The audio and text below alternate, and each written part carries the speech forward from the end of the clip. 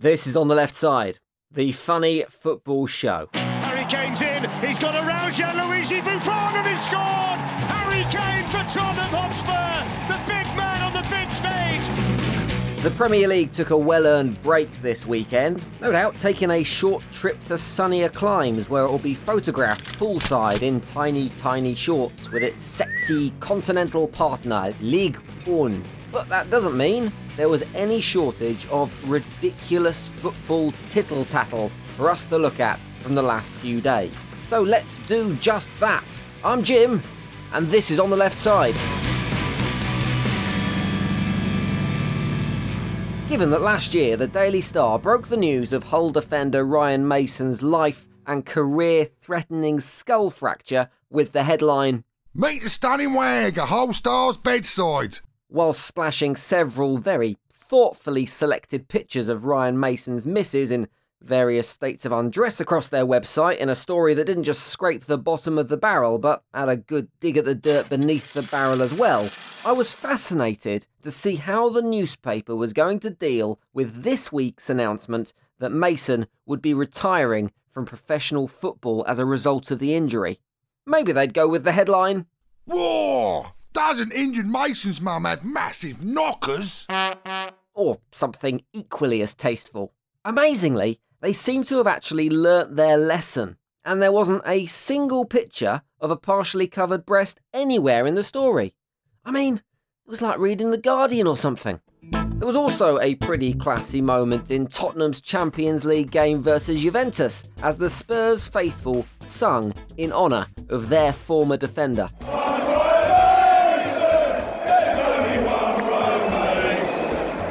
It must have been weird for them, singing about a former player without A, questioning the legitimacy of their birth parents, or B, suggesting that their wife enjoys certain questionable sexual activities. We'll leave that to the Daily Star. It was a nice moment for a former player who has had his career unfortunately cut short, but it is no wonder that the Whites were in good voice that night. They had, of course, just won the Champions League.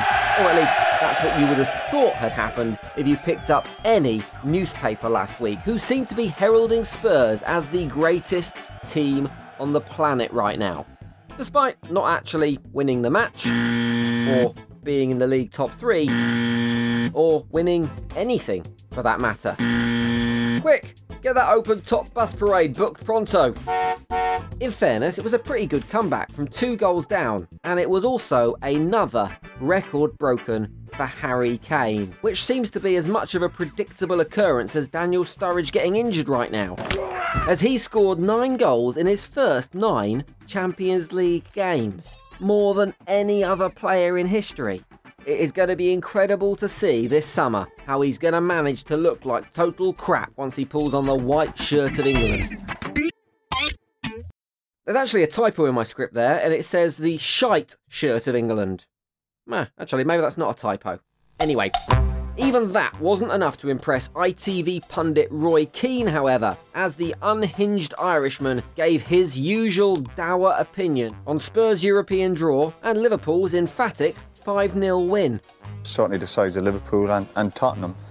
One trophy in 10 years is, I think, pretty embarrassing. Roy Keane, a man who, if you gave him lemons, would make a massive fuss about why he's now got to carry these bloody lemons home. Take off!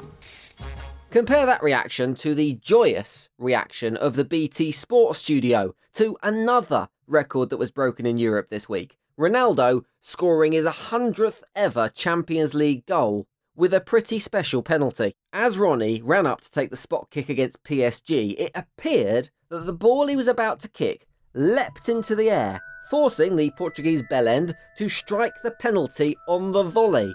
A volleyed penalty. So what actually happened? What made the ball leap into the air? Was it a waterlogged pitch? Was it a bit of a black magic voodoo from Ronaldo himself? Was it Neymar causing a mini localised earthquake by dropping his wallet onto the pitch? Incidentally, they were all genuine suggestions made by the Sun newspaper in a true high watermark for investigative journalism. But no, apparently, and amazingly, it was none of those things because, according to Rio Ferdinand, it was 100% deliberate. Ball jumps up a little. Watch this when ball hits foot. If he means that, it is definitely special. You used to do that in training, you know. Yeah. Stop it. He used to mess about in training and do that in training. Deliberately? Yeah, I swear to you, crazy. But he used to do it. Cool, if I did that, I'd knock it about 30 yards over the bar, wouldn't you? Would it be churlish to suggest that if the ball did move before it was kicked, then the goal should have been disallowed and the penalty retaken? It would. It's not like Ronaldo to ever cheat on the football field, is it? Ronaldo with a theatrical tumble. So let's finish today's show with Manchester City, but not their European exploits, their social media ones.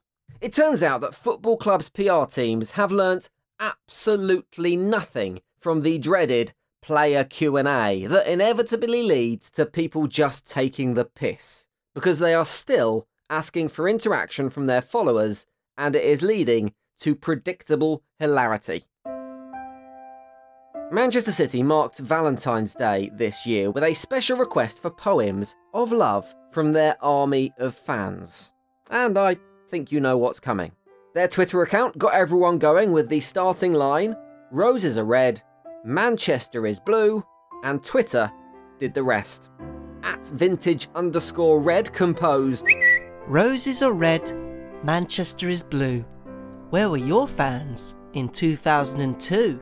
@Suraj Karanji went with the poetic, "Roses are red, City is too. Without Arab money, you'd be in League 2. And @ShotOnGoalX contributed, "Roses are red, Manchester is blue. Pep's buying the league instead of shampoo." Lovely stuff. Keats himself would be proud. Inspired by that, I've had my own go at writing a little bit of poetry, especially for any other football social media teams out there who are dreaming up similar ideas. Here we go. Have you not learnt your lessons from these weird Twitter stunts? Because football's general public are invariably all... Actually, no. I think I'll leave it there.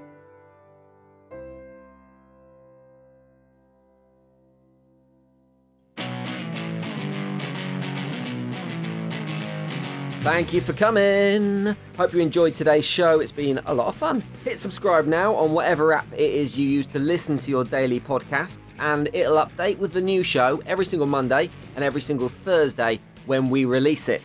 Also, if you are part of the future and have an Amazon Echo device, then you can just search Alternative Football Show in the app and you can add us to your daily flash briefings. It's another way to catch up with all the football funny. Have a good few days. I will see you very soon for more On the Left Side action. See ya! On the Left Side is a Picture Headphones production, written and produced by Ant McGinley and Jim Salverson.